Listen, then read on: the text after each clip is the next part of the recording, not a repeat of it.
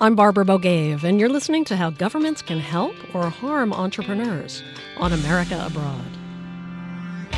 It's an entrepreneur's dream. You go online, you file your article of association, and you get a tax number. So everything is in a few minutes. That's all it takes to start a company in Singapore, the easiest place in the world to do business, says a recent World Bank ranking. The key? Lots of government reforms to help with mundane but really critical things like untangling property rights, getting electricity, or enforcing construction contracts. By the way, the United States does pretty well in this ranking. It comes in at number 4, and that may be because entrepreneurship is an American theme, as it was in President Obama's last State of the Union address. An entrepreneur flipped on the lights in her tech startup and did her part to add to the more than 8 million new jobs our businesses have created over the past 4 years. Entrepreneurship is hailed as a way to reduce unemployment and preserve our competitive edge abroad. But how does government work best to promote new businesses and keep them afloat, especially here in the U.S., the world's largest economy? Politicians tend to celebrate such things as government-sponsored enterprise zones and business incubators. One of the reasons why you see so many young entrepreneurs coming up with such great ideas that end up getting to market is because of the government support and projects like the incubators.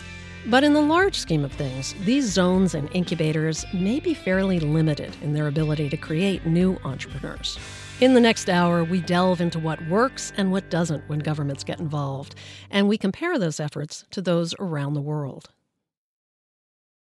We start with Youngstown, Ohio, a city that's still trying to recover from the collapse of the steel industry nearly 40 years ago. It's responded by creating an innovation hub with the help of President Obama.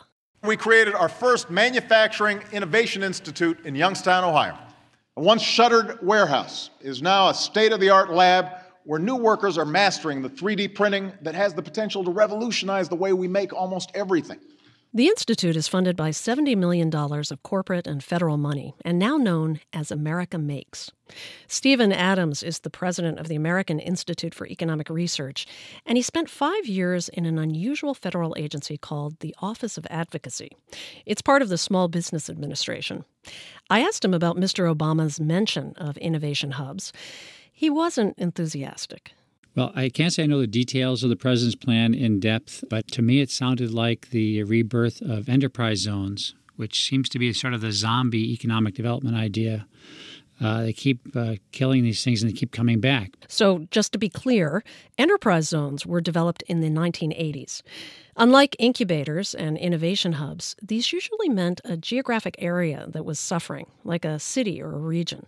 The government would go in and extend tax breaks to entice private sector investment to that hard-hit area. But to Adams, even though zones may be different from hubs and incubators in structure, they're similar in their shortcomings. They tend to be very showy, but they don't tend to result in a lot of economic results. We'll come back to Adams, but first we take a closer look at the Institute America Makes. It's not expressly geared towards entrepreneurship, but its partner, a Youngstown-based small business incubator, is. Now WCPN's David Barnett looks at the effect the partnership has had on the economy. The Youngstown Business Incubator, or YBI, provides the basics that a young company would need, such as office space, telephones, computers, internet, and video conferencing for free or greatly reduced rates. It is a high-functioning incubator in that the tenants also have access to learning labs and a network of 7,000 business professionals. It's funded by a combination of federal, state, and private money. We've gone from 2.5 floors of this 5-story building in 2001 to over 120,000 square feet in 4 buildings, all interconnected.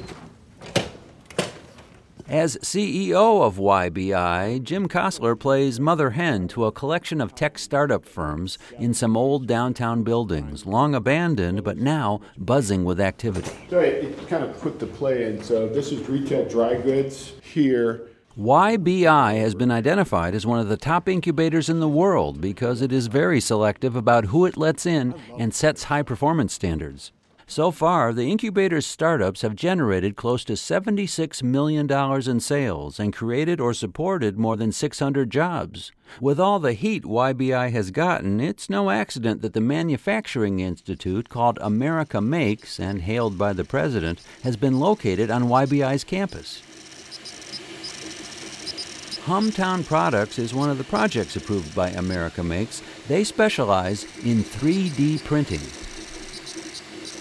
If you go there, you can see the computer image of an automotive part being built. A printhead goes back and forth, spraying successive layers of plastic on top of each other, gradually creating a three-dimensional object. America Makes, also considered an innovation hub, is like a test kitchen where consortiums of university researchers and corporations get access to very expensive machinery to experiment with different aspects of 3D printing. This is strictly research and has little, if any, immediate impact on jobs, so it's not really surprising that Cleveland Federal Reserve economist Joel Elvery says the potential of 3D technology on Youngstown's job growth is limited. Many regions have tried. Few have had successful harnessing of technology and federal research spending to really grow their region. It's a difficult thing. Moreover, Elvery suggests that all the cheerleading should be tempered by the reality that new technology comes with a cost. One of the risks of this sort of focus on manufacturing that the Obama administration's had is that people have in mind that these plants are going to come and these plants will have many, many jobs. The way that manufacturing works nowadays is that there's fewer and fewer people. And so whereas you got an auto part plant in 1990, that might mean 500 jobs or 600 jobs. You get an auto part plant now, it means 100 to 200 jobs. Still, longtime Youngstown resident Presley Gillespie is optimistic about the potential for local jobs and says it's great to see downtown come alive with new shops, restaurants, and apartments catering to the young tech workers at the incubator. But as executive director of the Youngstown Neighborhood Development Corporation, Gillespie says he hasn't seen any of that prosperity trickle outside of the central city. There are jobs, I believe, being created and opportunities, but we need to figure out how to make sure that those jobs are accessible by the residents that live in our neighborhoods, because we still have high concentrations of poverty. The area still has an unemployment rate of 7.6% and lost 400 jobs last year. That's still a long way from a thriving economy. In Ohio, I'm David C. Barnett for America Abroad. Stephen Adams wouldn't be surprised by this conclusion. He's the president of the American Institute for Economic Research. I asked him why innovation hubs and incubators aren't in general effective. Isn't the idea of geographic proximity and clustering important to innovation? It absolutely is the way innovation happens, and it's sort of the general idea of trying to cluster smart people and companies that have similar interests together makes a lot of sense. The thing that doesn't ever work is government trying to manage that or engineering that. Those typically are very successful when they happen organically, when market forces are at play and where people are betting their own money and energy and ideas, and they generate innovation. Often when we try to force it with government programs, or they're trying to locate people or drive government money into programs, you're basically trying to supplement or complement what the market's going to do anyway. And so they have not been very successful. It's just not the best way for government to put its time and energy if they're trying to promote innovation or entrepreneurship. Is that because government can't find the winning horse to bet on, or is it because of the funding model that administrations change and funding is uncertain and can suddenly go away? And then what happens to your innovation hub? Well, I think it's because what government is most effective at and good at are the things that they tend not to put into these programs. So government is especially structured to have effective legal systems where people's rights can be protected, patent rights or property rights can be protected. You have a legal system where you might have business courts or other kinds of court and legal systems that where entrepreneurs might have an opportunity to protect their rights in that situation. Or you might have a regulatory structure where government should focus its energy on being really efficient about the way that it regulates companies and individuals and ideas. And those are the things that government can do effectively. When it comes to financing, the United States has probably the most efficient capital markets on the planet. And ideas that need financing and deserve financing, that the market proves will work, will get financing. If you look at census data, and the last time they asked businesses about where they got their startup money, less than 1% of businesses got their startup money from government-supported programs. And that's slightly more than get venture capital. So government does flashy things with capital, but it's not where most companies get started. They get their capital from their own savings and from the private sector. And when government spends money on things that aren't in their wheelhouse, financing and other ways that are driving government resources to companies, they're doing things that aren't inside their expertise level, and they're trying to supplant the market, which is really effective at picking winners and making people make their own investments, put their own skin in the game, and do the things that it takes to be successful in an entrepreneurial environment. Why is this the idea then that won't die? Why does government keep coming back to this innovation hub or enterprise zone idea? Well, I think because it's really more interesting than the mundane things of government. So if you pick a geography, you can benefit a very tiny, small number of businesses, but you've picked a geography, so everybody in that geography feels good. You've now got friends in that geography.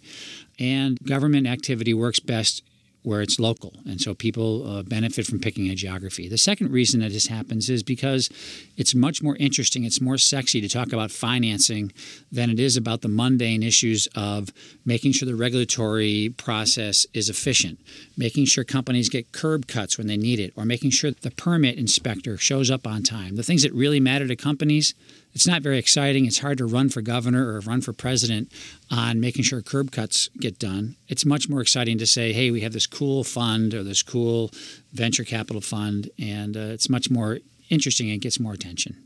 Makes sense. Okay, well, let's get unsexy then and talk about these very mundane aspects of government. And it sounds to me like many of the things that you're advocating add up to a kind of caretaker approach with government support. Government as a protector of businesses taking a risk with innovation that likely takes time to develop.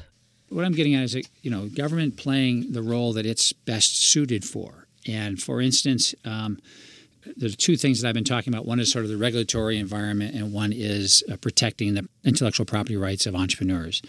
And let's talk about the regulatory environment. A lot of people will say, gee, we got to keep regulations as low as possible so businesses don't have to spend a lot of money on regulation. That's not what I'm talking about. Regulations need to, the appropriate regulations need to be at the level that they need to be there to protect public interest, whether it's public safety or worker safety or financial consumers or what have you. You need the regulations that are in place to meet public interest. But what's really crucial is the government's really efficient about the way they implement those regulations so that they be attentive to smaller firms. Most regulations are built with very large corporations in mind. And so the legal hassles, the paperwork, the reporting, the testing, all those things that large corporations find relatively easy become extremely expensive for a very small business or an entrepreneur to be able to finance. And so it's not very interesting to evaluate your regulatory process with small businesses in mind. But it makes a huge difference to a small firm that now might have to spend tens of thousands of dollars to comply with some important regulation that wouldn't mean anything to Google, but would mean a lot to some small startup. Those things take time. It means it's not exciting to adapt your regulatory process, but it could mean the difference between a company succeeding and failing just because the regulatory burden on them is higher than some large firm with a team of lawyers or a team of engineers in place. Stephen Adams, the president of the American Institute for Economic Research. His skepticism about the success of government-funded entrepreneurial programs, specifically incubators, is not shared by everyone, though. There are more than 1,200 of these incubators nationwide. They're funded by a combination of local government agencies, universities, and sometimes federal grants, though no one knows how much local money goes into them. Adam Hochberg reports. The quest for good-paying jobs has sparked the growth of incubators all over the country and led the federal government to invest a total of $60 million in them in the past 5 years. Still, there's little hard data on how well incubators achieve their two main goals, fostering new companies and putting people to work. And the research that does exist is inconsistent. Running an incubator takes a lot of resources, and it's unclear whether it's a good investment in the long term. Syracuse University management professor Alejandro Amezcua looked at more than 1,000 incubators and found the average company employed fewer than 5 people and was no more likely to succeed in an incubator than in a regular office park or in somebody's attic. Out of the companies that I looked at, which are about 18,500, 42% of them go out of business by their 4th year, which is likely a parallel statistic when you look at the general trends among all startups. People who run incubators reject those findings and counter with studies of their own, including a 2008 Commerce Department report that concluded incubators create jobs better than any of the other public works projects the department funds. Dinah Atkins is the former president of the National Business Incubation Association. We know anecdotally and we know by record keeping in local communities that there have been thousands and thousands of businesses developed in incubators now. And there are incubators all over the country that are having success and creating jobs. One of the reasons the research on incubators varies so much is that the incubators themselves vary a lot. While some provide classes, guidance, and in a few cases direct subsidies to entrepreneurs, others do little more than rent office space. Atkins says the bottom line is that well-managed incubators deliver results, and substandard ones often don't. The business incubation program itself needs to be run like a business in terms of budgeting and revenues and all that kind of stuff. The management has to be tied into the business community because this isn't a social service that you're providing. You're providing business assistance services. Those business assistance services are a big part of what's now the fastest growing group of incubators, those affiliated with colleges, like this one at the University of North Carolina. Amezcua found college-based incubators among the most successful, perhaps because they emphasize teaching and mentoring. Joel Bush established his commercial laundry business at UNC's center, even though he had already started 9 businesses on his own. No matter how many times you've done it, you have a million questions about the right way to do it or the latest trends or whatever. And so this kills several birds with one stone. Here for me, you've got great advisors who are willing to help us get our feet under us first. UNC's center, called Launch Chapel Hill, is less than a year old, and entrepreneurship professor Ted Zoller says it tried to avoid the mistakes of earlier government-owned incubators. In fact, Zoller doesn't call it an incubator at all, but rather a business accelerator, a term borrowed from private sector operations that provide venture capital to young businesses. Launch doesn't fund companies, but Zoller runs it with an investor's mentality. He gives entrepreneurs 6 months to form their companies and move out, instead of the 3 years they might spend in an incubator. I think largely incubation is a flawed model. I think what we found with the first round of incubators that were built is, they're given all of the financial assets to build what could be a company without ever testing the proposition of the business. Whereas Launch Chapel Hill, you can't come here unless you've already started to test it. And then we're giving you tools to help you test it in a better way. Zoller says while government can play a role in fostering entrepreneurship, it has to be realistic and understand that young businesses can only affect the local economy modestly, especially if they're replacing a traditional employer like a textile mill or steel plant. Zoller says some cities create incubators with what he calls a field of dreams attitude, simply believing that if they build it, jobs will come. And those communities, he says, likely will be disappointed. In Chapel Hill, North Carolina, I'm Adam Hochberg for America Abroad.